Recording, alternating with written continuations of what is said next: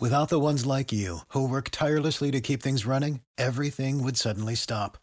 Hospitals, factories, schools, and power plants, they all depend on you. No matter the weather, emergency, or time of day, you're the ones who get it done. At Grainger, we're here for you with professional-grade industrial supplies. Count on real-time product availability and fast delivery. Call, clickgrainger.com, or just stop by. Grainger, for the ones who get it done. We are live at the Wrestling Inc. podcast on Friday nights. Big night in professional wrestling with AEW Rampage and Friday Night SmackDowns. Both big follow-ups. Friday Night SmackDown, the follow-up to SummerSlam. Rampage, the follow-up to CM Punk. And we have a very special guest because it never gets busy enough around here at Wrestling Inc. The founder of Wrestling Inc., Raj Giri. Friday Night Raj will be with us briefly to talk about the news. How you doing, Raj? I'm doing good. How are you guys doing? Doing great. Also joined by our returning champion, NYC Demon Diva herself, Issa. What's up, Issa? Not much. What's going on? Happy Friday. Happy Friday to you, too. A lot is going on, not the least of which are the AEW Dynamite ratings, which came in huge. They were the second biggest demo of AEW history and the third biggest rating ever with 1.172 million viewers according to Showbuzz Daily. This is up 20% from last week, which drew 975,000.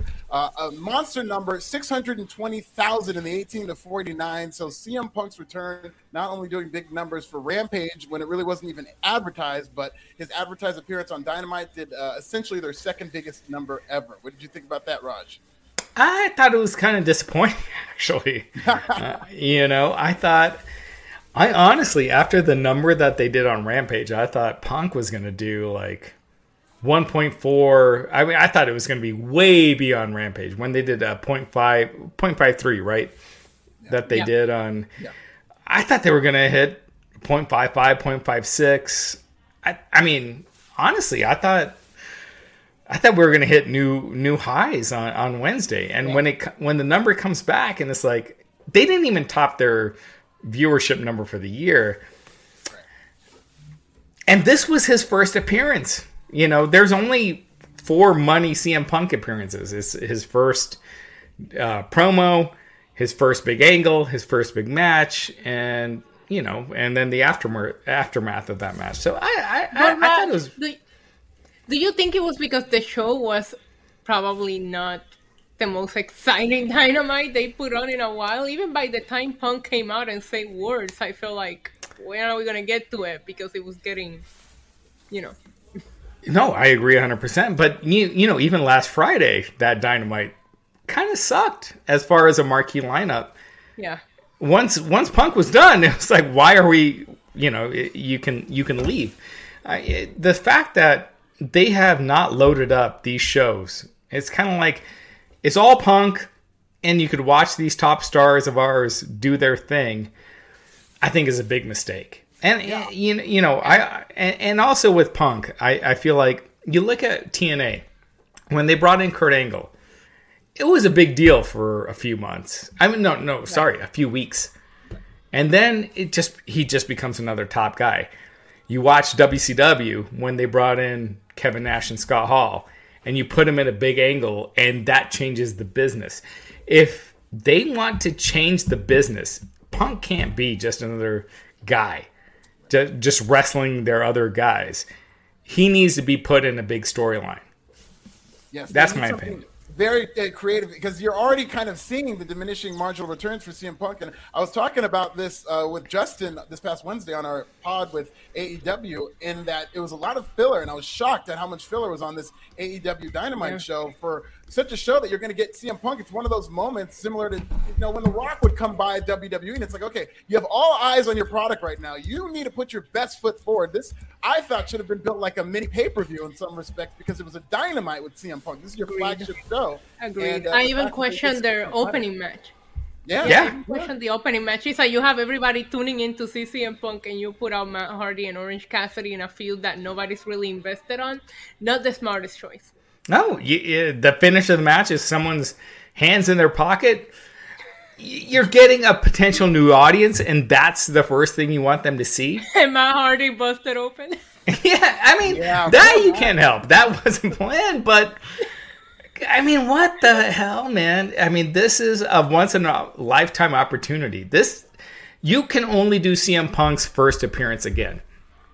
Granted, you can put him in a hot angle, but that opportunity is now gone. And Raw beat them by 33% this week. Dynamite. And Yeah. I mean, you know, like this was supposed to be the closest that it would be. Yeah. And I think it was an opportunity blown.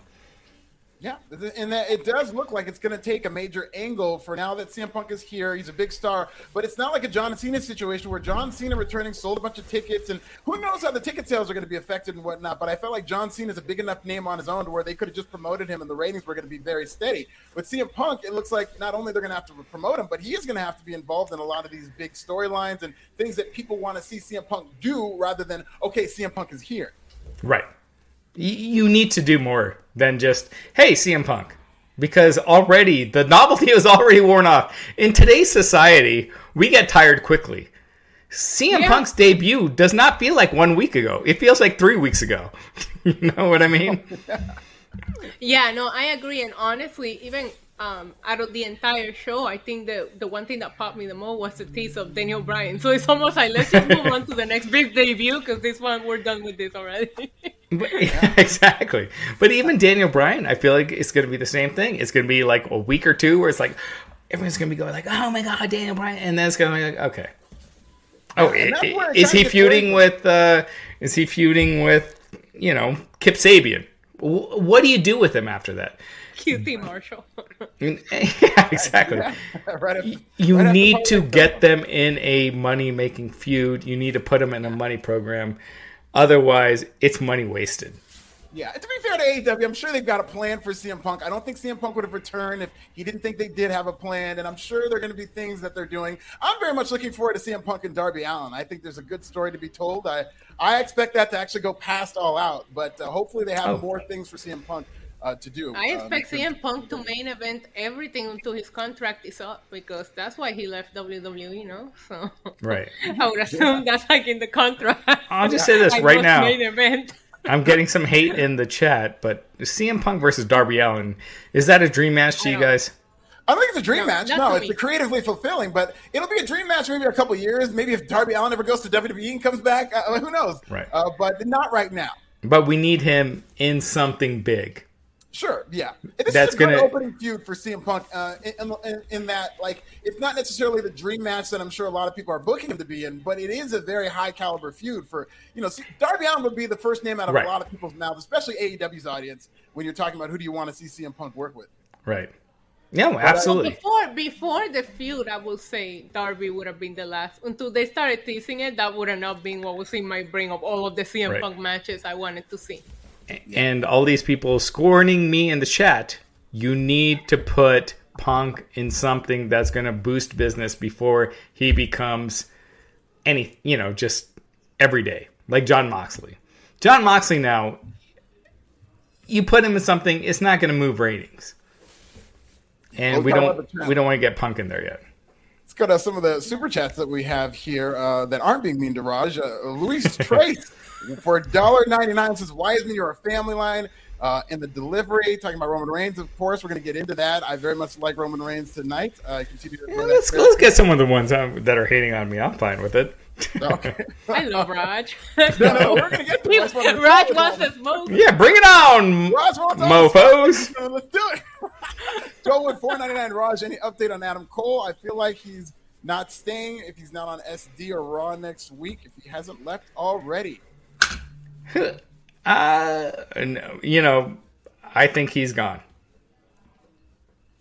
I agree. Wherever he ends up, he's not going to Impact. Why would you do that to yourself?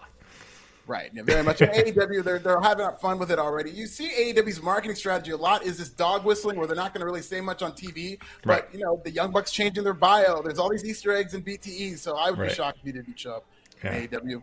Stellar Justin Lopez, friend of the show, that second hour after Punk's promo was god-awful. How do you have a squash match with Brock Anderson main eventing your show? I don't know if I agree with that. Yeah, and Brock didn't even die. Like, we were waiting for the murder of it, and he was just fine. Like, he should have been killed. Yeah. That would have been a very dark AEW Dynamite. And that should have been an opening match. That should not have been a main event. That was the lowest quarter and the least watched quarter. Yeah. So here's some fantasy booking. Wrestling enthusiasts for $1.99. A Punk MJF feud would have been a great start. Yes. We'll get to that. Yes, but instead we're gonna get Jericho and MJF for the 100th time. yeah. You're not intrigued by Jericho's career being on the line? No. Is You there know, a chance he retires? As far as a storyline standpoint, they're doing all the things right, but I could care less. I do like that they did have Jericho say, "I'll just go to the commentary desk," because that does seem more like he's heading. So it made it more, because if he said, "I'm gone forever," you know that he's winning. But by him saying he's going to the commentary desk, it does kind of leave a little He question. said, "I will not wrestle in AEW," so he's clearly going to challenge Christian for the Impact title.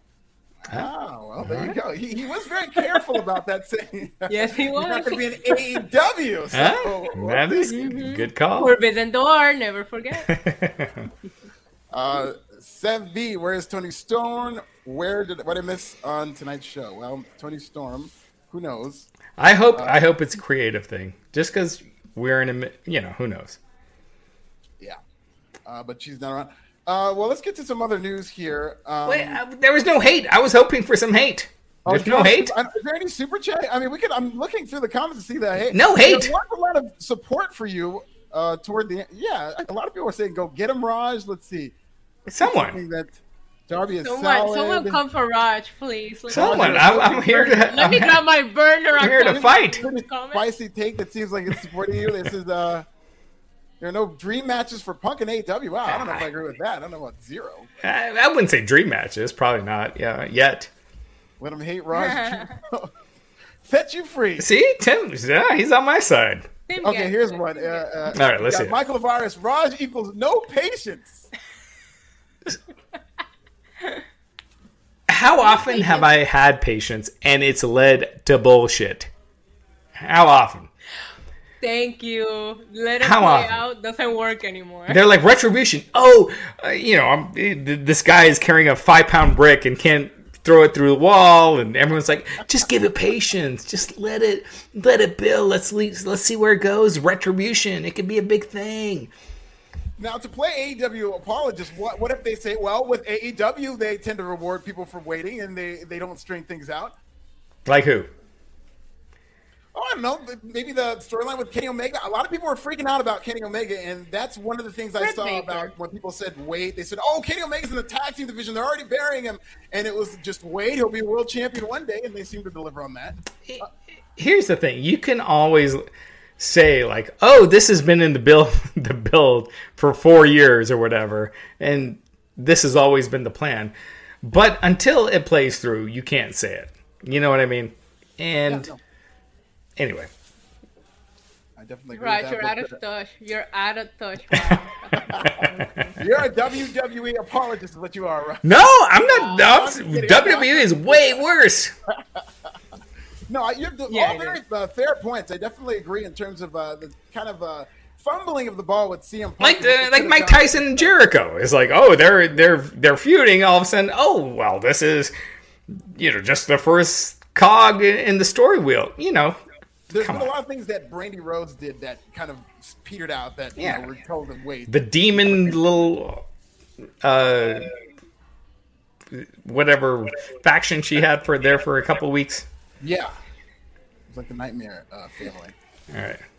Okay, well, the CM Punk patter continues. We will move on with the news as Brock Lesnar's WWE return. It was reportedly put together at the last minute. That's speculated by a lot of people. It does seem like there was, in part, a reaction to CM Punk signing with AEW. A Wrestling Observer newsletter reporting that Lesnar's return was a last-minute deal. One of the reasons it was put together was John Cena leaving, which seems to be more of a piece of the pie, as well as CM Punk signing with AEW. Brock Lesnar signed through 2023. What do you guys think, starting with you, Raj, about Brock Lesnar's return and what this will mean going forward for WWE? I think Brock's awesome. He's just a difference maker. Anytime he's on, Roman would be the same thing if he wasn't on every week. Anytime he'd be on, it would be that kind of thing. He's awesome. what I don't know. I can't even think of anything else I can say. There are few people. There's no one, actually, I would say, that has that kind of aura that he brings, where it's just like, holy shit, this guy. You can't have Matt Jackson against Brock Lesnar. He'll sell for him. He'll do it, but Brock Lesnar is a different kind of beast, and the kind of credibility, the believability he brings is just a different level. Issa, let me ask you this: are you more excited about CM Punk's first match in AEW or Brock Lesnar's upcoming match against Roman Reigns? And be fair. That's dirty. You're doing me dirty. But I have to say, CM Punk, we've seen Roman and Brock Lesnar multiple times, and I am an advocate for the fans shouldn't get that match again because they crapped all over it in the past. So why get it now because Roman is awesome? No, whatever. You all sold out when they main evented that WrestleMania, which they should have not main event to begin with, but that's not their fault, right? So CM Punk, we've been waiting a long time for this. But after that, like Raj said, how do you book CM Punk? What do you put him on? Because then Brock having 8 matches, they're not all going to be against Roman.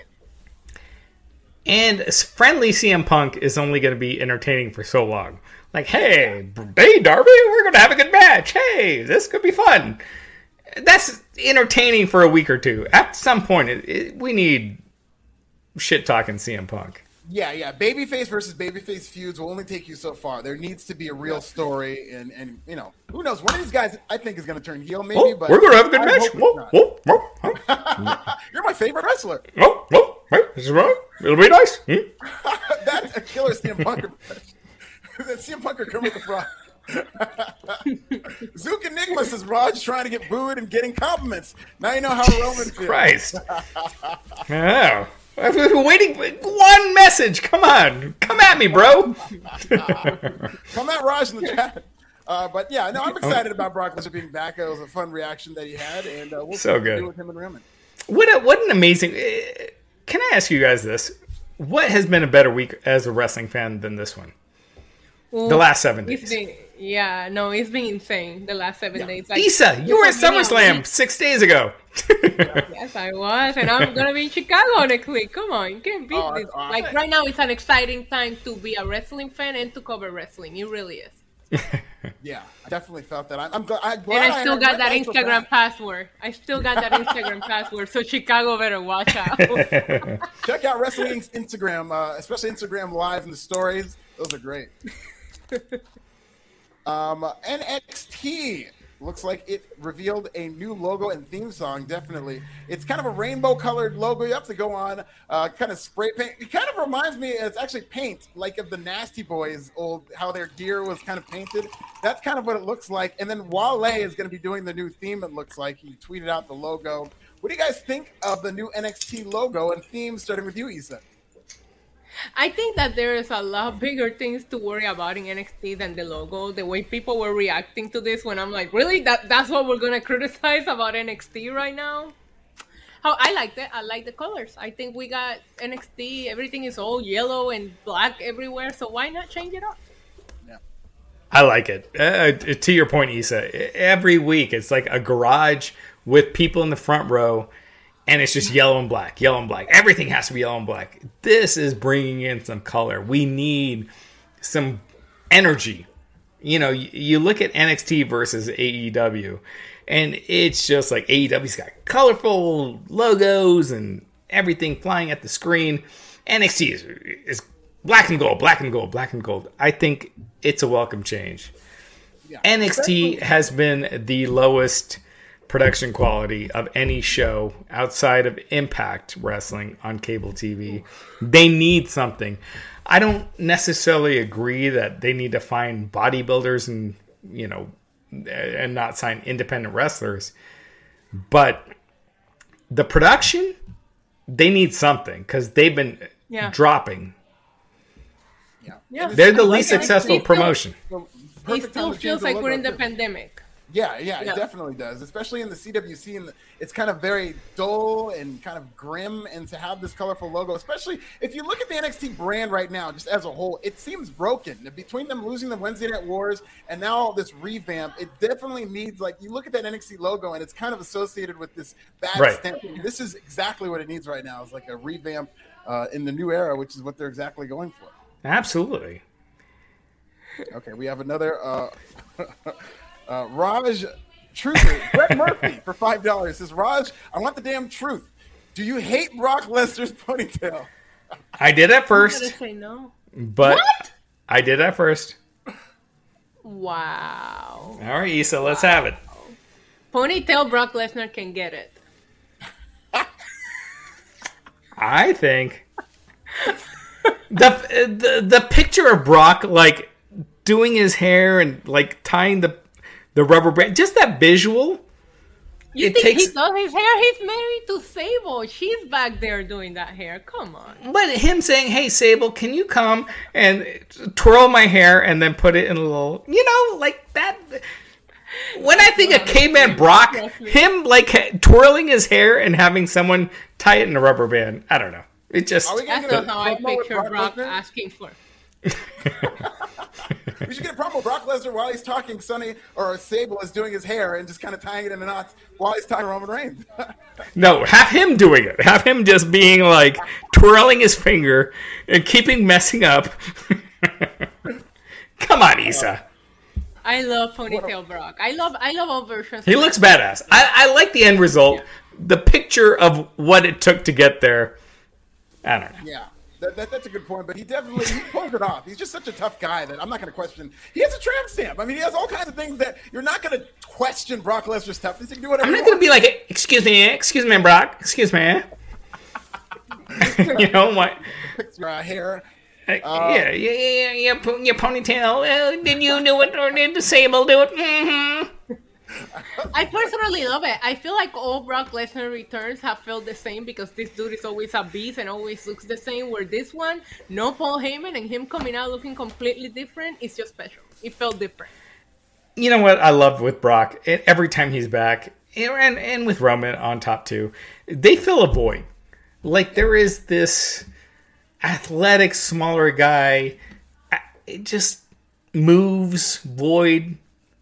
This thing happening, and they bring that badass, like toughest guy in the world vibe, which is kind of missing a lot. No one is going to think Kenny Omega is the toughest guy in the world, and I love Kenny Omega. But Brock brings that vibe. Like no one is standing up to him. Roman Reigns has that vibe too. No one is going to step up to him, and it's kind of a dying thing. You can still step up to Roman Reigns, but for a completely different. I volunteer anytime. Well, to your point, Raj, our next story, WWE reportedly, according to the Wrestling Observer newsletter, is done scouting indie talent for the time being. They're more looking to build from in-house. We've heard stories about younger guys, but as of right now, WWE is done scouting indie talent. What do you think about that, Raj? I think it's short-sighted. I think I think if you look at the real world again, I think you look at Conor McGregor, Mayweather, Canelo Alvarez, George St. Pierre. All these superstars are not giant, huge, muscular airport attention grabbers, right? Like you can have charisma, you can have main event charisma, and not be 6'4", 320 pounds. And I just think like WWE keeps getting caught in that side of thinking. Of course, you see a Drew McIntyre at the airport, he's going to grab attention. But the draws that we're seeing nowadays in the real world, they're not those giants. Tyson Fury doesn't get the same amount of pay-per-view buys as Pacquiao. So we got to adjust. We got to figure out, okay, Drew McIntyre versus Rey Mysterio might seem ridiculous. Like, how do we make this work? Like, do we have another weight division? Whatever we do, but there are superstars that are being created in the real world in combat sports that aren't giants. Yeah, but to your point, Raj, I also feel that the indies don't feel like they did a few years ago where NXT was just scouting them all. Like, you go to an indie show now and it's full of AEW/Impact guys. There might not be any guys for WWE to scoop up at the moment because they already have been. Right. And the thing about small guys, I completely agree with that there are superstars, world renowned in terms of smaller guys. But I do think that even though I think they can be superstars in pro wrestling too, and given the chance, look at Darby Allin. When you're willing to take that chance and willing to actually invest in these smaller talents, they could definitely be stars. But to the layman, so like the mainstream, in terms of what I think WWE is going for, in a wrestling company with no weight divisions, it is a tough sell to see smaller guys go against a guy like Drew McIntyre and beat them. And because people watching wrestling who are kind of outsiders are always looking for why it's fake and how it's fake. And I mean, I have a bunch of people over for WrestleMania who don't typically watch wrestling. And anytime anytime somebody would even hit almost, and it seemed like it's convincing that this guy's being this giant, they're like, no freaking way, this giant would have killed everybody in 10 seconds. Like, they're not necessarily looking at it the same way as I think an inside wrestling fan would look at a small guy and their potential. Right. Yeah, absolutely. Now, we've got some super chats. One more for Rod, Brett Murphy. And now, Rod, trump on Brock Lesnar's ponytail and take it away. Wow. Oh, God. No. His ponytail.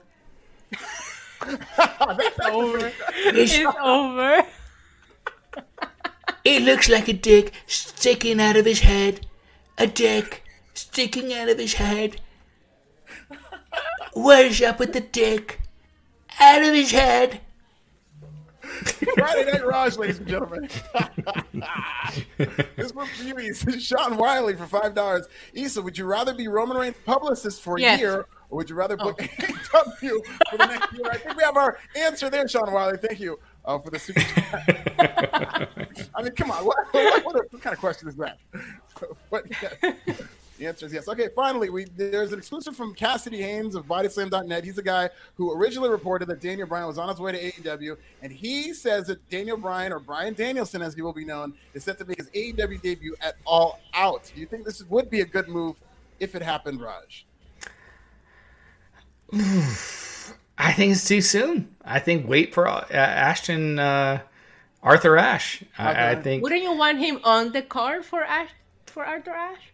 Yeah, Daniel Bryan, yes. I just feel like for All Out, I think it's too soon. That's next week, right? Next week, or is it 2 weeks? September 5th? Next weekend. Yeah, that's next weekend. I just feel like there's too much buzz with CM Punk. Let it subside. And, I just don't think it... maybe their thinking is that 1-2 punch of boom, boom, boom. I don't know.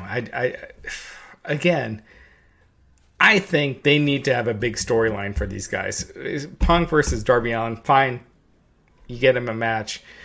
It has to be something big after that. Otherwise, you're wasting it away. It's Kurt Angle in TNA. You get him. You got the Samoa Joe thing. And then he just becomes a guy. You need to do something more. You need to make him a Nash and Hall. You need to find that angle that changes business as opposed to just being another big guy on your roster. How would you book it, Raj, if you don't mind me asking? If you had the opportunity to book CM Punk's next feud after Darby, what would you book for him? Oof. Man, that's tough on the spot. If I had to do it, I would try to do something where he is unimpressed with the AEW guys. Right, that's what I was gonna say. Bring Daniel Bryan if you're doing it, and make them be the outsiders that are here to tell the Elite they suck. Right, and then Dan Lambert can talk for them. That would be great. Yeah, Dan Lambert's a little too far, but being like, just being anti AEW. You can't do the outsiders thing. That's been done. It would be too transparent. But just being something like, these guys aren't on my level. Why did I leave? Yeah, like minor leagues. Like, you guys are minor leagues. I would pop for that. Yeah. I know CM Punk could pull something like that off, but it would come off. I don't think it would come off as genuine. I think CM Punk has been doing a good job being like a genuine person in terms of his character. And I think we all know the reason he's come to AEW is because he wants to work with all these young guys. So that would be like an about face. of what he just said a couple of weeks ago. So, like, I would like to see him as a heel, but I don't know if I would like to see CM Punk be the guy who says, I don't want to work. You know, he's one of the Well, what if he did something like after he beat Darby? He's like, that was kind of a hard match. You know, just kind of blowing him off a little bit. You know, just kind of a little bit. And you know, people coming up to him, you know, Jungle Boy. And CM Punk's like, no offense, I kind of already beat somebody that's already better than you. You know, just kind of being quasi-arrogant. Because CM Punk has that arrogant side to him. And just playing off of that. And I think being that better than everyone, and then Daniel Bryan coming in, and just those two just kind of being like, looking down on AEW. Again, maybe it's too close to the outsiders. But you could get to it maybe in a couple of months from now after the aura and we're all in love with them, you know, fades away. That could be a great angle for them. Yeah, definitely. And you know, I think that WWE narrative is on its way of becoming a huge thing that kind of clouds over AEW. People are going to start pushing back, like, God, all these WWE guys. So if, you know, they're able to play off of that and really kind of, you know, needle the fans in that way, I think it would be very powerful. Yeah. All right. Well, thank you guys. Thank you guys for having me tonight. Thank you, Roger. Got an impression. Thank you, Roger. Thank you so much for getting over. So good. So good. Have a good night, guys. Friday Night Raw, ladies and gentlemen. Bye, guys. All right. Oh, that is geez. Oh, no. Just kicked me out. He kicked me out. What the hell? I was about to start drinking. Be like, all right, I got the night off. How fun was that? We'll go into a SmackDown and a Rampage. We'll start with SmackDown, if you don't mind, Issa. I think that I don't mind at all. Yeah, absolutely. Becky Lynch returned SummerSlam, and so she returned and opened up SmackDown. There were reports about her possibly being heel, and if you watch the segment, it seems like that's the direction they're taking. She comes out, she does a Conor McGregor line. I apologize to absolutely nobody. Absolutely nobody. Beautiful. Absolutely nobody. It was a great promo from Conor, and Becky did it justice. And then we get the chain of challengers. First, Bianca comes out, challenges her tonight. Bianca wants her on site, and then Zelina comes out. And then Carmella comes out. Liv Morgan comes out. And then Becky just blows them all off, says, nah, and then walks off. Before we get into the match that they had, what did you think about the opening segment, Issa? All right. So first of all, major respect to Becky Lynch. I thought it was hilarious that she didn't used to show her midriff in the past, and now she had a baby and come back with a crop top showing her abs. Which everybody knows Becky Lynch had the best abs in the business even before getting pregnant. I always was like, why doesn't she show them off? So for her to come back showing that off, props to her. Like, it shows that she's been putting in the work for her comeback, right? The pop, I will see where this heel turn goes, but she did get a humongous ovation when that music hits. And it's giving me flashbacks of the first time they tried to turn her heel, and that whole thing just fell flat because the crowd was not going to turn on Becky Lynch. I did like the way that she played with the crowd and the way that she played with Bianca Belair. Like, yeah, no, I don't have to give you this match. You know, I absolutely loved it. I thought that her speaking about everything in wrestling is about timing and having the perfect timing completely excuses what she did, you know, on SummerSlam, because it's like, hey, Sasha was out. I saw an opportunity. I took it. That's a smart person that has been doing this for a long time. Now, I was happy to see Liv because we haven't seen her on TV in quite a while. That being said, why is Zelina Vega, who has yet to win a match since she returned, is involved in this? And Carmella, why were they involved in this? Like, you know, you could have just brought out Toni Storm. I know somebody was asking about her in the chat earlier. There was other people that you could have brought out. Maybe you're creatively protecting them, but you have to do something different. Naomi was backstage looking for a match, and Sonya was like, I didn't even know you were here. So I don't like the fact that they let two people that should not be anywhere near the title contention be part of this number one contender match. Yeah, it's crazy. They do a bad job building up contenders on the merits of wins and losses and why they should be contenders. And it's so crazy because you watch NXT and they're better than anybody, I think, in wrestling, especially with their women at building a row of challengers. Like, they'll build their dominant champion, and then you have multiple women winning matches, having a legitimate case at that title. And that's how they set up all their feuds. In WWE, it's like, the women who are here are just here, and they're going to challenge whenever they want. It's just like an open mic policy for the world championship, which it does definitely stands out because it's the same challenges every single week. Yeah, yeah, I agree. It also seemed unfair, and I get it, it's the booking, but it also seemed unfair for the person that won the Royal Rumble, the main event of WrestleMania, to have her wrestle her way back into a rematch where most people just get it by coming back and saying, hey, I want a rematch. It's like, hey, you guys already kind of did her dirty. Let's not do the whole underdog has to fight her way to the top again. She shouldn't have to fight her way to the top. It was BS the way that she lost. But I thought I thought Bianca did look great on the mic. I like seeing a little bit of edge, and I like seeing her angry about losing her title, saying, hey, I accepted your challenge. Why don't you take mine without being unprepared? I did enjoy that. Absolutely. They get to the match, and it was Bianca Belair versus Liv Morgan, Carmella, and Zelina Vega. It was an elimination match. The first two falls were pretty quick, and I thought Liv looked really good in this match, especially when it got down to her and Bianca. They did some stuff. Liv ended up getting dropped face first and missed Bianca on the turnbuckle, and that led to the KOD, and Bianca Belair won, and she's the new number one contender. She's the new number one contender. Whatever. That's good match. I did enjoy the Liv Morgan and Bianca Belair interaction in the match. I thought they looked great. Whatever. You could have let Zelina at least pin Carmella, so at least she wouldn't be the first one eliminated. Poor Zelina, man. Yeah, has she won anything since she's been back? No. The only reason why she's even in this contention is because Bianca accepted her challenge once, like 5 weeks ago, and she's still like riding that wave. We have a super chat from Sean Wiley, friend of the show. Alfred and Issa, why do you think WWE has never explored the horsewomen? It's time to pull the trigger on that, especially when Bayley gets healthy. Yeah, if Bayley's coming back heel, you have all of them as a heel right now. That could be so powerful. Always wanted to see them work together. Also, always wanted to see that 4-way match and in a main event of one of the big four. They deserve it. Yeah, and Bianca Belair has been going around in interviews recently saying that her goal is to be the first woman to pin all 4 horsewomen. And I think that's a great story to be told because she's already got Sasha Banks and Bayley, and then, going to Raw or maybe Charlotte coming to SmackDown, and then now she has Charlotte and Becky. I mean, she's going to feud with Becky, and then, that'd be a great WrestleMania storyline is maybe by WrestleMania it's Charlotte Flair going for 16 and Bianca Belair going for the record of pinning all 4 horsewomen. I mean, that's 6 months from now, you could book that storyline. It'd be great.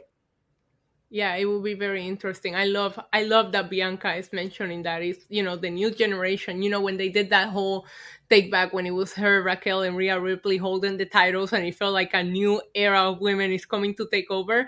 I love the fact that she's saying, all right, the 4 horsewomen did a lot for the women's division, but it's time for this new generation to take over. Absolutely. Well, we go to the current generation because backstage, it was Paul Heyman outside of Roman Reigns' locker room. He knocks on the door and, he's going to get interviewed first. And, he's kind of blowing off what happened in Brock Lesnar's return. And he goes to open the door and it's locked. And we come back. The Usos come out and they question Heyman. They have a series of really good questions for Heyman. How come you asked us to go to the back? And Heyman says, no, it wasn't me. It was Roman Reigns. And so they're really putting Heyman on his heels and very skeptical of who his alliances are with. So I thought this is very good. What do you think about this segment, Issa? Yeah, I love that. I love the Usos mentioning that and kind of teasing like, did you know he was coming back? Are you playing us dirty? I would 100% believe that Paul Heyman has been standing outside of Roman Reigns' locker room since SummerSlam, just waiting to speak to him. Like, I actually believe that. Paul Heyman is so great and such a good storyteller. From the moment that Brock Lesnar's music hit, as good as Lesnar and Roman are, this story has almost turned all about Paul Heyman because we're all sitting here going, where does his loyalty lay, And he gets to live another day because, we'll get to it, but no Beastie tonight. So good for Paul. I hope he enjoys his breakfast tomorrow. Maybe go for a nice walk, update his will because it's coming and it's not going to be pretty. Paul Heyman was the best part of Brock Lesnar's return. Like, Brock coming back was awesome. Roman Reigns, and I missed the facial and everything until I saw it later. And when I saw Paul Heyman's face, he told the entire story. He looked like a guy whose like ex-wife and current mistress just saw each other, and he had to like split them up. Like the face that he had in terms of how terrified he was, and like just how conflicted he was. He captured a lot of emotions in his face. I thought he was just brilliant in that segment. I loved it. It's great at what he does, Paul Heyman. And we go into, and also I'll just say this about the Paul Heyman character that I love about this is that he is an incorrigible liar, the Paul Heyman character. We've seen him like in the past lie to CM Punk about Brock Lesnar coming back. I had nothing to do with it, and he did. So you don't know whose side he's on for this feud. So I think this potentially could be a great story if they do it right. Who do you think he's gonna be with? It's got to be Roman. I think it's going to be it might come to a point where he goes with Brock, and by the time it gets to Brock and Roman, he's in Brock's corner and then turns on Brock and goes back to Roman. But I think they're going to really strongly tease he goes with Brock, but he'll end up with Roman. Okay. Who do you think is going to go with?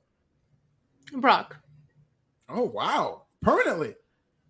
Yeah, I think Roman is fine with the Usos and the Bloodline, and he barely uses Paul, if you really think about it, which I think speaks wonders to Roman Reigns' character right now, that you have the best microphone person next to you and you barely use him to cut promos for you. That's how good Roman Reigns is right now. But because of that, and look at this Bloodline and look at what they're teasing with Roman and the Usos, I think it's gonna end up with Brock. I don't know. I just can't see Brock working babyface without Paul Heyman, but let it play out. We'll see. Very interesting. We go to Gable versus Cesaro. This is a pretty quick match. Cesaro goes for the swing. Otis attacks, and they beat up Cesaro, so he might be getting a tag team partner. Do we care about this, Isa? No, but it's good to see Cesaro again. Who would have thought he was challenging Roman Reigns for the Universal title a few months ago, and now we haven't seen him in weeks. I don't care. I know a lot of people are saying that they're invested in this new Otis, but they just have to do something different. I'm just not. It doesn't click for me. I haven't seen anybody say they're invested in this new Otis. I did. Well, Otis, in the new Otis, I saw a couple of tweets about it throughout the timeline tonight. Good for Otis. I will mention that Kevin Owens was on commentary tonight because Pat McAfee's out with COVID. I thought he did a very good job, and he really, because Cesaro was like a wrestler, so a lot of the boys love him, and he really put over Cesaro. I think he said like Cesaro's swing is like the worst thing I've ever been in, and he's really putting over Cesaro, so I could really tell that he was trying to get Cesaro over. But I thought Kevin Owens did a good job on commentary tonight. I did too. Always. I actually got very excited when I saw him on commentary. Completely missed Corey Graves because I was so happy to see Kevin Owens, but I didn't realize Corey Graves was there as well. Get better soon, Paul McAfee. That sucks, man. I saw his Twitter and it freaked me out, and it made me go get tested just in case. I'm vaccinated, but we were out there. I saw that, and I'm like, maybe I should just be safe, So we go to Kayla Braxton is out trying to track down Roman Reigns. Up pulls a Bentley. She's thinking it might be the tribal chief, but no, it's Happy Corbin, ladies and gentlemen. This is the character of all glory. Everybody assumed it was going to be a babyface. No. This might be Baron Corbin at his most obnoxious in terms of being a heel. He comes out, he's rich now. He's got a nice hat, fedora. And then, that leads to a Baron Corbin promo where he cuts a promo about winning all this money in Vegas. We see the montage of videos of him going from being really, really homeless and destitute to coming back and being this Happy Corbin who's now a rich man, pretty much like the $1 Million Man. His wife has taken him back. Out comes Big E. Big E very much enjoying the crowd. This is very funny to see them react because Corbin was trying to kind of get to the business and do but Big E was just having so much fun interacting with the crowd. I know. Trying to kind of pull up and be like, all right, fine, interact with the crowd. Go ahead. So Corbin offers him not $20,000, not $50,000, but $100,000 for his Money in the Bank briefcase. And Big E declines, walks off. So it looks like they're continuing this.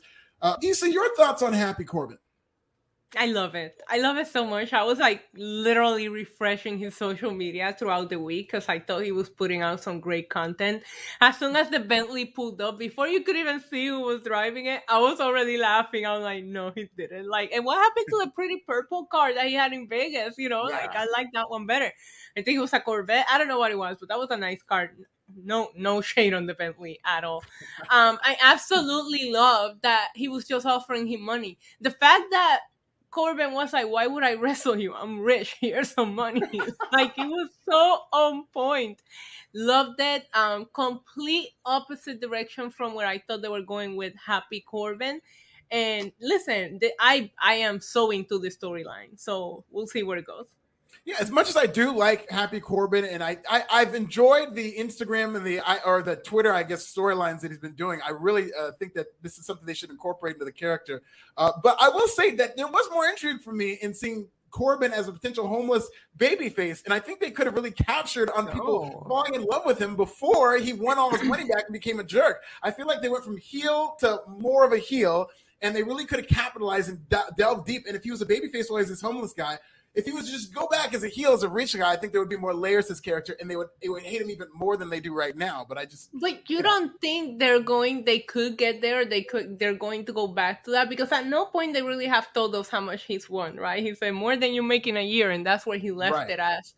What if he gets crazy because he finally got money again and he runs out again? You know what I mean? I don't know, because he hasn't really done anything work-wise to be rich. It's just whatever he won in Vegas. That could, with the way he's spending, I would assume that's gonna go away soon. We'll see. But I like the arrogant Corbin. I see your point, because at some point I walked next to him at the casino and almost gave him money just because, so I can see them being sympathetic towards him. But he's doing such a good job and he's so committed. We'll see. But I like him getting his groove back.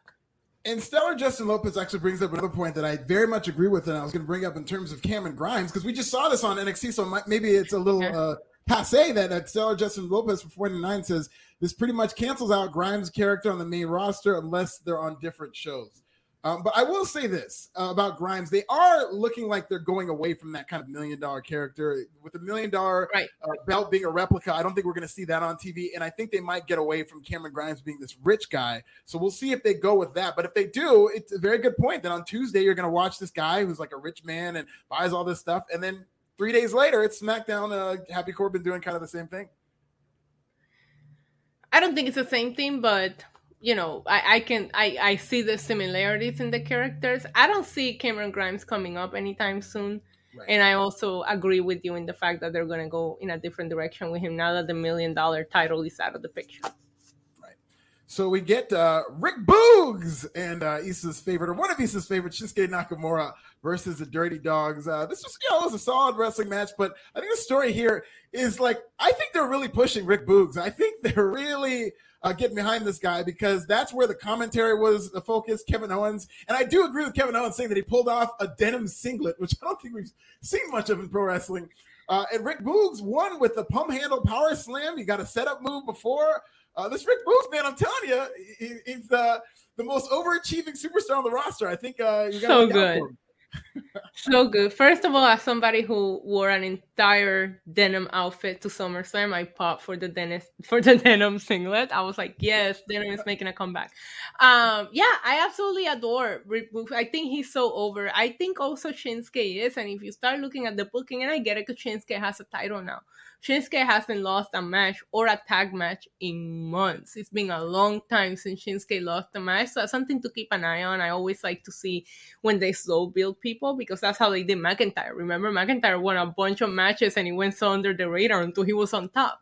It was fun. It was entertaining. We'll see where they go. Yeah, we did get an insert promo from Apollo Crews, which is kind of jarring that, that Shinsuke is a singles champion and Apollo Crews is now vying for the IC title. But Boots and Nakamura are rising as a tag team. They're winning all these tag team matches together. So it'll be interesting to see how they spin those two off and have Shinsuke go after Apollo Crews and vice versa, I guess. But I'm very much I just don't want them to break them up. I don't want Boots to break up with Shinsuke and try to go after the IC title. I like them together, and I like the music and the entrances. Hopefully, they don't break them up too soon. Yeah. Too much of a good thing if they do break up. I hope they don't do it anytime soon. But, WWE, that's why they put people together, is to break them up. Already established. Yeah, literally. So we go backstage. This is a weird segment. It was Naomi and Sonya Deville. So Sonya Deville is acting busy and really playing up how disheveled SmackDown is. So she didn't even know that Naomi was back. Naomi's back, ready to, get into the SmackDown title picture, kind of get into action. And Sonya Deville is just kind of giving her the give it time treatment, saying that she'll get to her next week. What did you think about this? I wanted Naomi to slap the crap out of Sonya Deville, and the way that she acted in, let her play out. It's going to go somewhere. But I hated it. For somebody who comes out, and was talking about the women's division on SmackDown, how important it is. You have somebody that's, a big deal, and you're just like, I didn't even know you were going to be here. I was like, but if this is the tease of a Naomi heel turn, or Naomi possibly joining the bloodline and getting her respect, I'm here for this. Ultimately, just seeing Naomi's face on TV was just an awesome highlight for me, because it's been too long, and I hate this, that they have these talented people. They're nowhere to be seen. If you look at the SmackDown women's roster right now, it is stacked, but we only see like a 20% of it.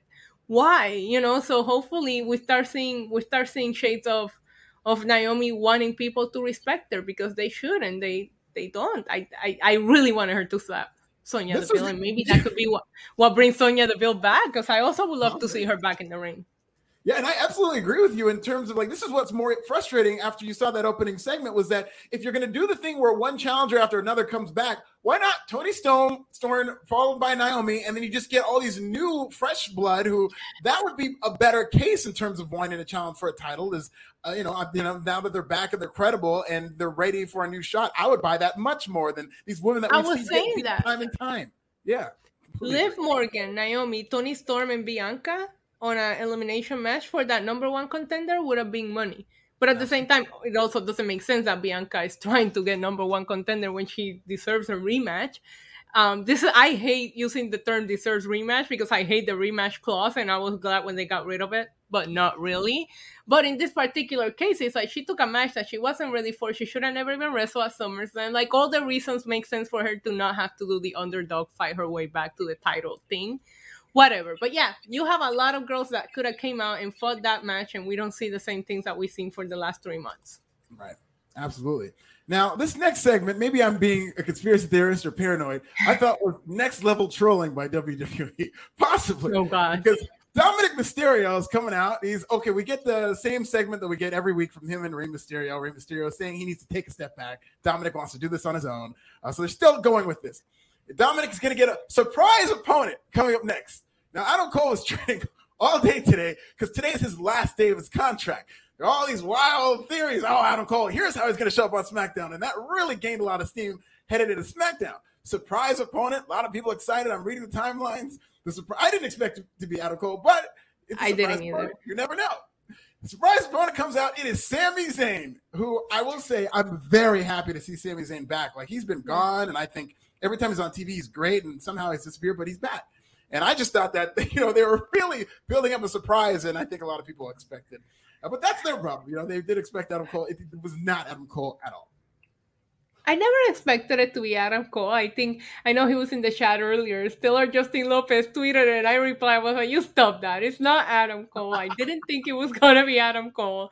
But listen, I love that. I did watch wrestling, but not, American wrestling. I grew up in Puerto Rico, so I wasn't here for this Monday Night Wars and all this era that people want to relive. But I gotta tell you, if this is a little bit of what that felt like, I can see why people loved it so much, because right now the speculation of a contract is up. Where are they going to show up?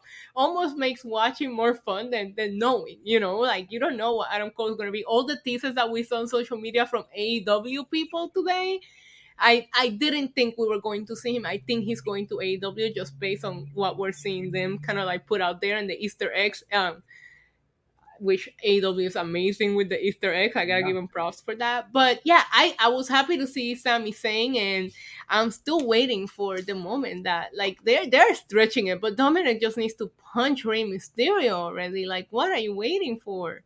Yeah. What is he gonna do? Like, punch you back? He can even reach, We've got a hint toward that. I mean, I'm just waiting for the field trip, but I feel like whenever it comes, it'll be like at least 3 weeks too late, because Dominic, of course, loses after Rey comes down, despite Rey saying that he was going to let him do it on his own, loses via Helluva Kick, and then Dominic kind of shrugged off Rey. He's getting very frustrated with his father.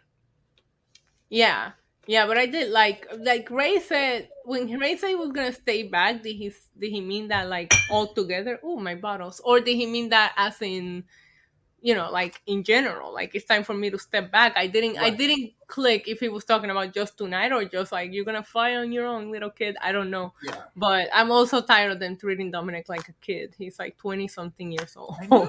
Like, it's weird.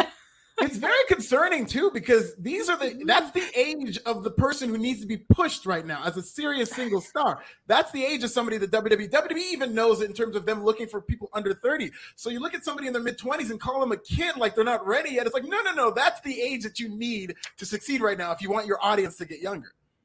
Correct. Look at MJF. Yeah, absolutely. Sammy Guevara. There's so many young guys in AEW that are being pushed the right way at the right age. In WWE right now, it feels like your peak, your prime is in your 30s, which it shouldn't be, really. I agree. Well, Roman Reigns' prime is in his 30s, and they had a family celebration. Now, this was brought up in a super chat earlier. And I definitely wanted to shout this out because this is one of my favorite things on the show, and this is why I love the Roman Reigns character so much, is that he's with Paul Heyman, and this is kind of the first time they've really kind of interacted since the Brock Lesnar incident, and he just flat out tells Wise Man that you're our family, and I love you. And this is the character Roman Reigns, similar to what we were talking about a month ago with how he handled Jimmy Uso, where you think that, okay, they're going to fight eventually, like they're on the verge of fighting, but he just plays it cool and he psychologically tricks him into joining his, bloodline by saying, I love you, I need you, your family. And this is like, he's just as physically imposing as he is psychologically imposing. And I just think it's a great wrinkle for Roman Reigns. So good, that interaction of them before coming out, the Usos in the background staring with that weird "you're mad sus" look, Yeah, it was done. It was done perfect. Paul Heyman is playing his character so well right now. So is Roman, because there's a part of you that thinks, yeah, he does love him. He is family. He's been here since this turn, since Roman came back, But there's a part of you that goes like, yeah, Roman's messing with him, and this is not going to be pretty, And I cannot wait for Brock to return, which was supposed to be tonight, right? But I cannot wait for Brock to return and Roman to retrieve and just leave him on his own, staring at the face of the beast. Oh, it's going to be so good. It's going to be excellent. Absolutely. Yeah. And so we get this family celebration. I didn't notice the Usos were very over. Not that Roman Reigns wasn't, but these people were going crazy for the Usos, and they were doing the Usos chant even before they started talking. So where was SmackDown tonight? Little Rock, Arkansas. Okay. Yeah, kind of random because these are Bay Area guys, but Pensacola, Florida, maybe. But they were cutting the promo and started getting into it. And then Finn Balor comes out and he challenges for the Universal Championship. Finn Balor then jumps it starts to attack Roman Reigns, but he gets beat down. Here come the Street Profits. They run off Reigns and the Usos. Finn Balor hits a coup de grace on one of the Usos. I believe it was Jimmy. And then Finn Balor and the Street Profits stand tall as SmackDown goes off the air. Issa, are you worried about Roman Reigns' title reign because now Finn Balor is coming for it? No chance in hell. That's what Finn Balor has right now, okay? Listen, when that music hit, I'm over here like, all right, but where's Brock? That's all I'm wondering. I'm like, where is Brock? I thought they were all going to retrieve and poor Finn was going to get destroyed by Brock. No Brock. Street Profits coming out. Doesn't make a lot of sense because we never really seen them interact with Finn or why they will be making the save just because they're all baby faces, I guess. But Street Profits and the Usos, I don't care how we get there, we're getting there. We've been talking about this feud for a long time. We got one match and one tease about it, so I'm excited. But yeah, Finn Balor, I forgot about him, getting John Cena kind of doing him wrong until his music hit tonight. I'm like, oh yeah, I guess there's still that. Which, it makes sense, but you kind of baited us and switched us because I really thought they announced Brock and Becky were both going to be on SmackDown. I even sent out a tweet where I was like, well, USA Network probably cried about it and he's going to show up on Monday instead now. I don't know, it makes no sense. Yeah, and poor Finn is absolutely right, as you alluded to, because Finn Balor's role is they've slotted him time and again in this role. I didn't want Finn Balor in this spot. They tease you, they put John Cena out there, and they say, no, Finn Balor, and it's like, no, we want John Cena. Now they're putting Brock Lesnar out there, and they're putting Finn Balor. It's like there's a fighter named Clay Guida in the UFC. That's the role he would have, where it's like you'd have to beat Clay Guida to get to the really exciting matchup. But they would just put Clay Guida as the gatekeeper, and poor Clay, it's like they're marketing him as a guy before the guy, and I don't think that's fair to Finn Balor. But I will say that there's something that they're doing right. We skipped over the backstage segments with Edge and Seth, but they both said they're coming for the Universal title. Now you have Finn Balor saying it, and you have this unknown Brock Lesnar factor. So I love the fact that, first of all, yes, everybody should be wanting to go after the Universal title and Roman Reigns right now. So it makes all the sense in the world. But I love the fact that you have so many ships that you can insert here depending on what works for you and your narrative right now. Because the thing that upsets me about that is that if that's the case, then I almost wish Brock would have came back for Bobby Lashley, because I've always wanted that match. So it's like, have Brock come back for Bobby Lashley. Maybe put a short reign just so you get Brock and Roman at Survivor Series. We tease it that way before you go full blown and put him on SmackDown and we do the Paul Heyman thing. But, you know, if you have so many contenders on SmackDown for Roman, then why not give us, maybe I'm just salty because I always wanted to see Lashley and Brock, but it's like, why not do that? And let's just wait out this Roman Reigns and Brock Lesnar story.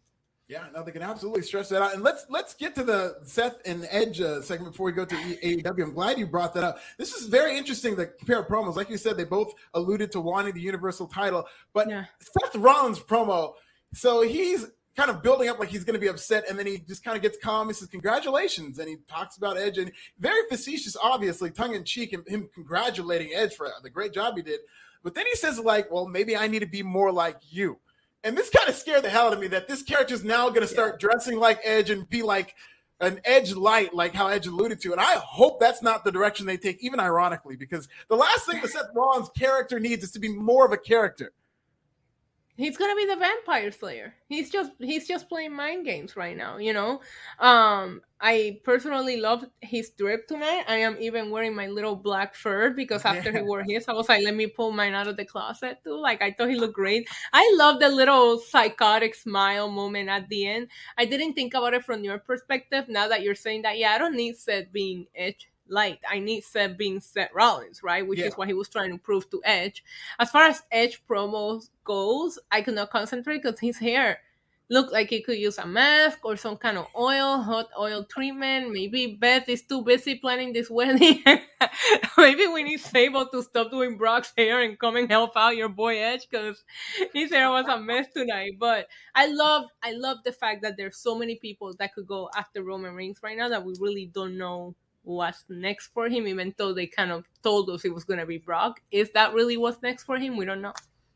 And Edge is living a gimmick. He's talking up how he had to go to a dark place. So, you know, when you go to a dark place, you don't have time to do your hair, and he's going a little cuckoo. Maybe that's what he was trying to go for. Yeah, but if you become a vampire, like, does your hair stay the same way as you were when you got bit? So, like, if you have bad hair the day that you became immortal, are you going to have bad hair for forever? You know what I mean? Like, it's not fixable? Yeah, I'm going to have to ask Eddie Murphy when he was a vampire. I'm gonna have to find out. I'm gonna have to find Edward from Twilight and ask him. So that's SmackDown, ladies and gentlemen. I thought that was a decent show. I didn't think it was bad for a SummerSlam follow up. It was okay. You know, I think it could have been better, but I did like the main event segment, and I thought Becky's return was handled good enough. But you know, I thought that it left something to be desired, to be honest. Yeah. So they're waiting for Brock. Don't announce him if he's not coming. Yeah. Yeah, I hope he's okay. I doubt that COVID will go near Brock. I would assume even COVID is scared of Brock Lesnar. Oh, no. So I hope he's okay. But it was weird that I could have sworn they announced him for tonight and then nowhere to be found. But it wasn't the only segment we didn't get. We'll get into Rampage. Yeah, it wouldn't be the first time for WWE, but let's get into Rampage. Rampage from Milwaukee, Wisconsin, home of the world champion Milwaukee Bucks, Issa. Did you know that Giannis Antetokounmpo scored 50 points to beat the Phoenix Suns, leading to the Bucks' first championship in over 50 years? It was a great. We're kind of going long tonight, so let's just get to Rampage, please. We get into the opening match. I don't think we can ever go long talking about Giannis. We get into the opening match. And speaking of Giannis, I bring him up because he was ringside watching what I thought was one of the best tag team matches of the year between the Lucha Bros and Jurassic Express. I mean, too much to get into. We get all kinds of craziness. Rey Fenix was a freaking superstar in this match. I thought Penta was excellent in this match, but as good as Penta was, I mean, Rey Fenix just he had all kinds of crazy stuff he was doing. He was doing the springboard with the ropes. He had a lot of Canadian destroyer spots. At one point, Penta jumped off of Rey Fenix's back and hit a Canadian destroyer on the apron. You had a kick out at one by Luchasaurus. So they're doing all kinds of stuff. Giannis is going crazy for it. In the end, the Lucha Bros beat Jurassic Express, and they are going to go on to face the Young Bucks in a steel cage. What did you think about this, Issa? Oh my God, now that's how you start a show, right? Compared to how they started Wednesday. This was hot. It was ready to go. Loved the match. Loved the finish. Was not expecting it. I was sitting here maybe overthinking who was going to win, thinking, well, they probably want the crowd singing Jungle Boys theme music. So I'm assuming based on crowd pleasing, Jurassic Express has to be in the car next weekend, right? So it was a nice surprise because I did want the Lucha Bros to win. Oh my God, they are so good. I love the kick out by Luchasaurus at one because he should be kicking out at one. He's a strong dude. Yeah, I think this match is going to be epic at All Out, and it makes me wonder they're going to be the ones to dethrone the Young Bucks. We'll see. Yeah, listen, Ray Phoenix is probably my favorite in AEW. Ray Phoenix inside a steel cage is going to be amazing. My heart's going to be in my throat for all the crazy stuff that he's probably planning to do with that steel cage.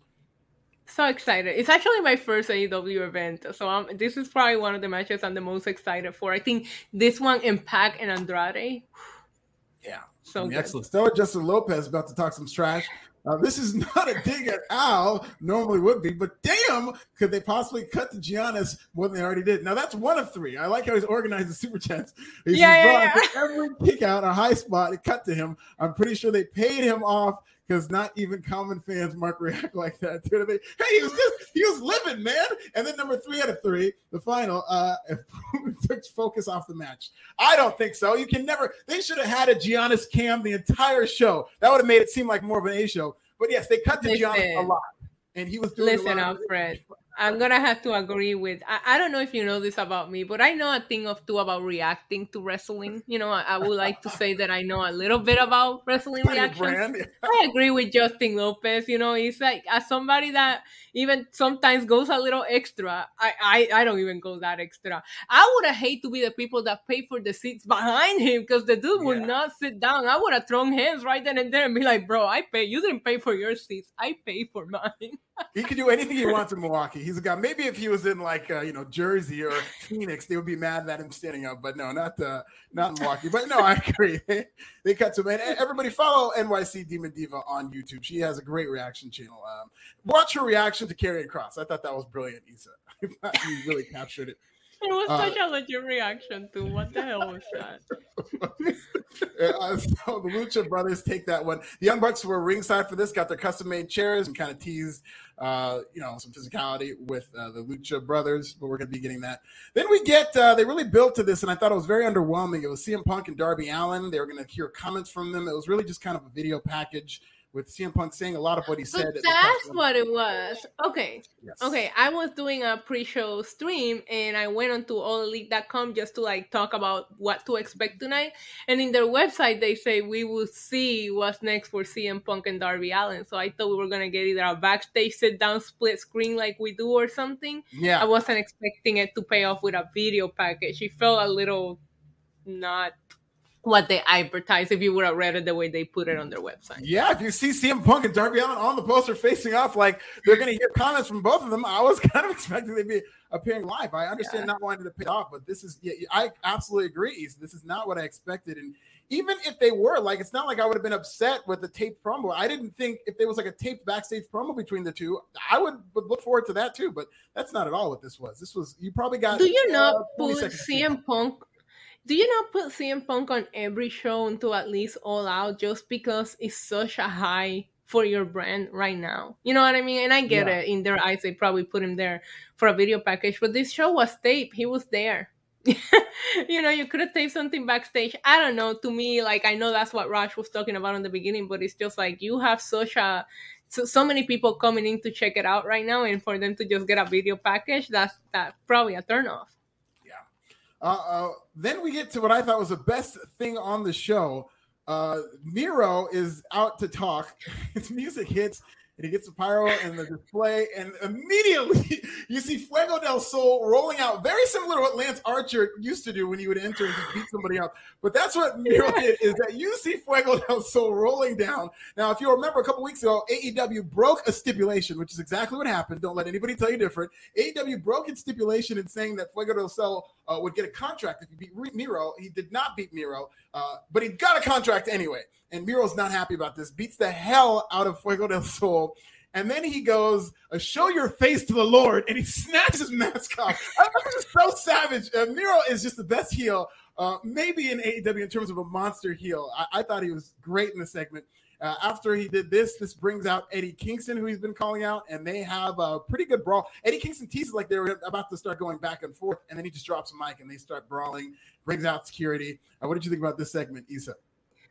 I just popped so hard to just see Fuego just roll out. Like, that was so epic. And it was great because you saw the TNT Championship graphic. So you knew already who was kicking the crap out of him. Miro is in a different level.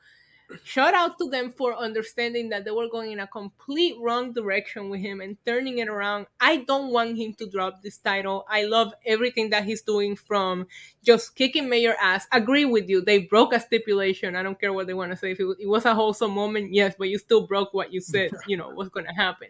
I love everything about him, kicking butt, calling himself God's favorite champion, and acting like what he's doing is for the Lord when he's just straight up being an ass.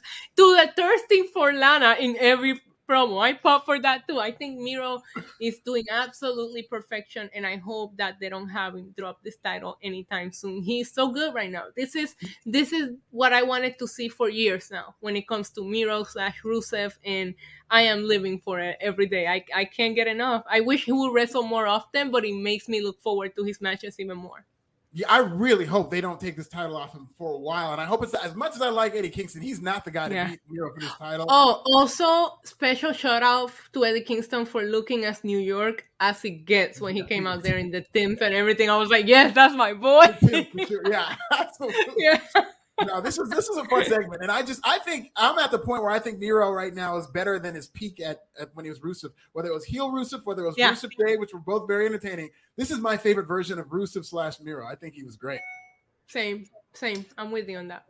So then we get the Bunny against Ty Conti. They really play up Ty Conti. I believe it was a 15-match win streak she was on, and in the end, I actually enjoyed this match in terms of they did a lot of judo, and Ty Conti has this judo style, which I think she's really adapted to pro wrestling. And the Bunny ends up winning after the Blade brings in brass knucks. The Bunny uses them with ref distraction, and the Bunny shocks Ty Conti. What did you think about this result?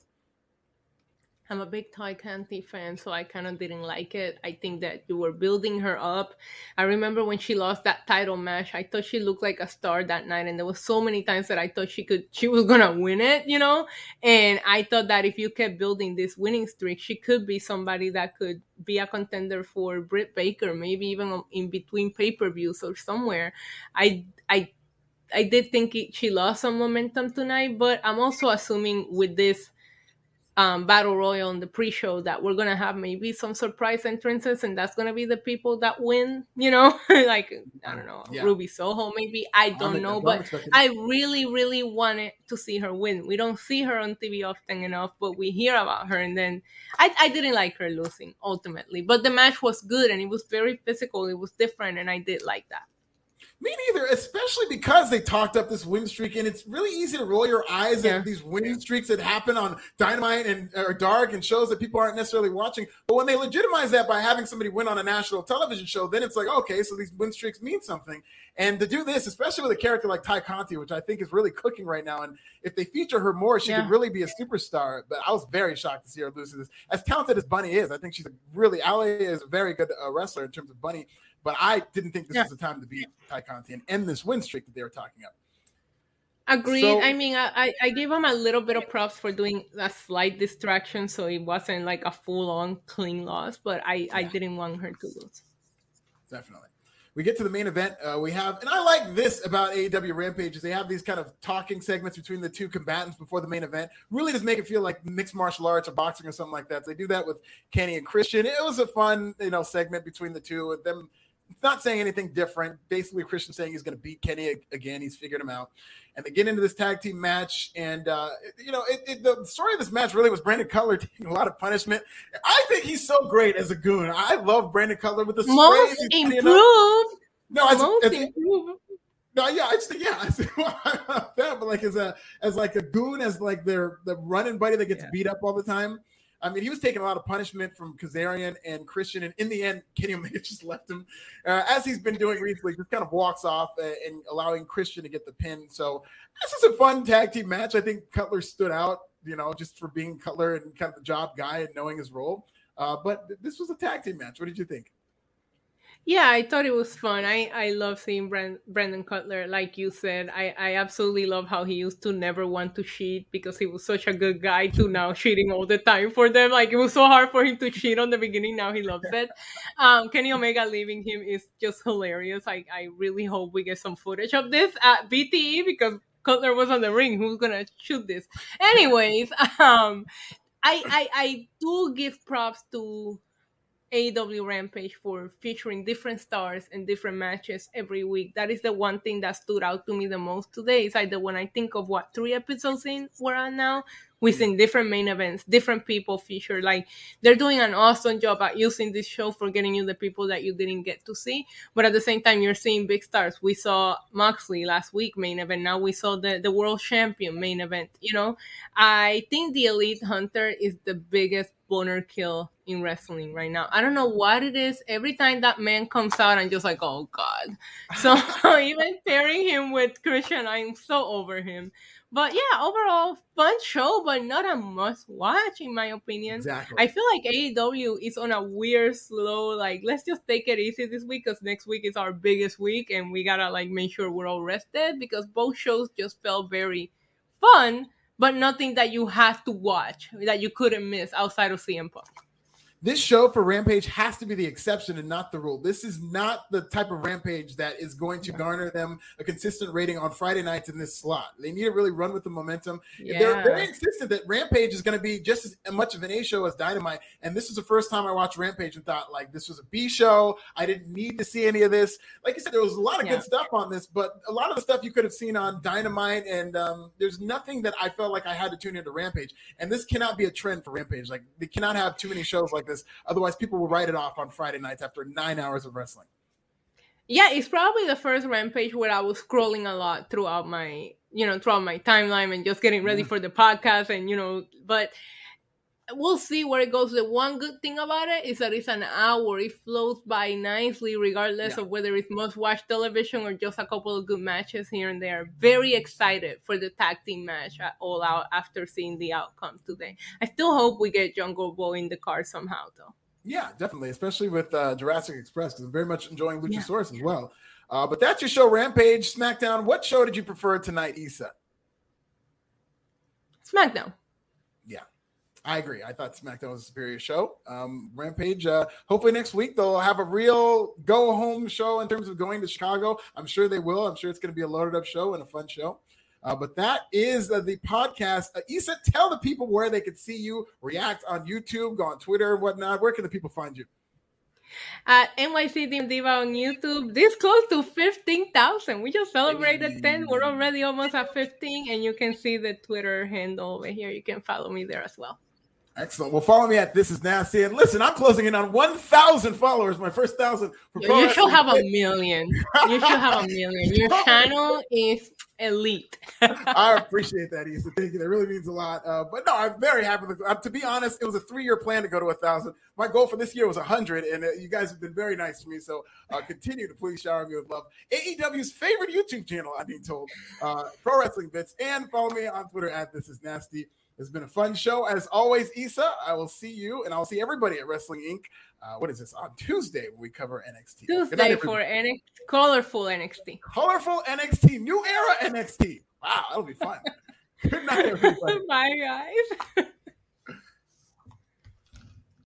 When you need mealtime inspiration, it's worth shopping Kroger, where you'll find over 30,000 mouth-watering choices that excite your inner foodie. And no matter what tasty choice you make, you'll enjoy our everyday low prices, plus extra ways to save, like digital coupons worth over $600 each week. You can also save up to $1 off per gallon at the pump with fuel points. More savings and more inspiring flavors make shopping Kroger worth it every time. Kroger, fresh for everyone. Fuel restrictions apply.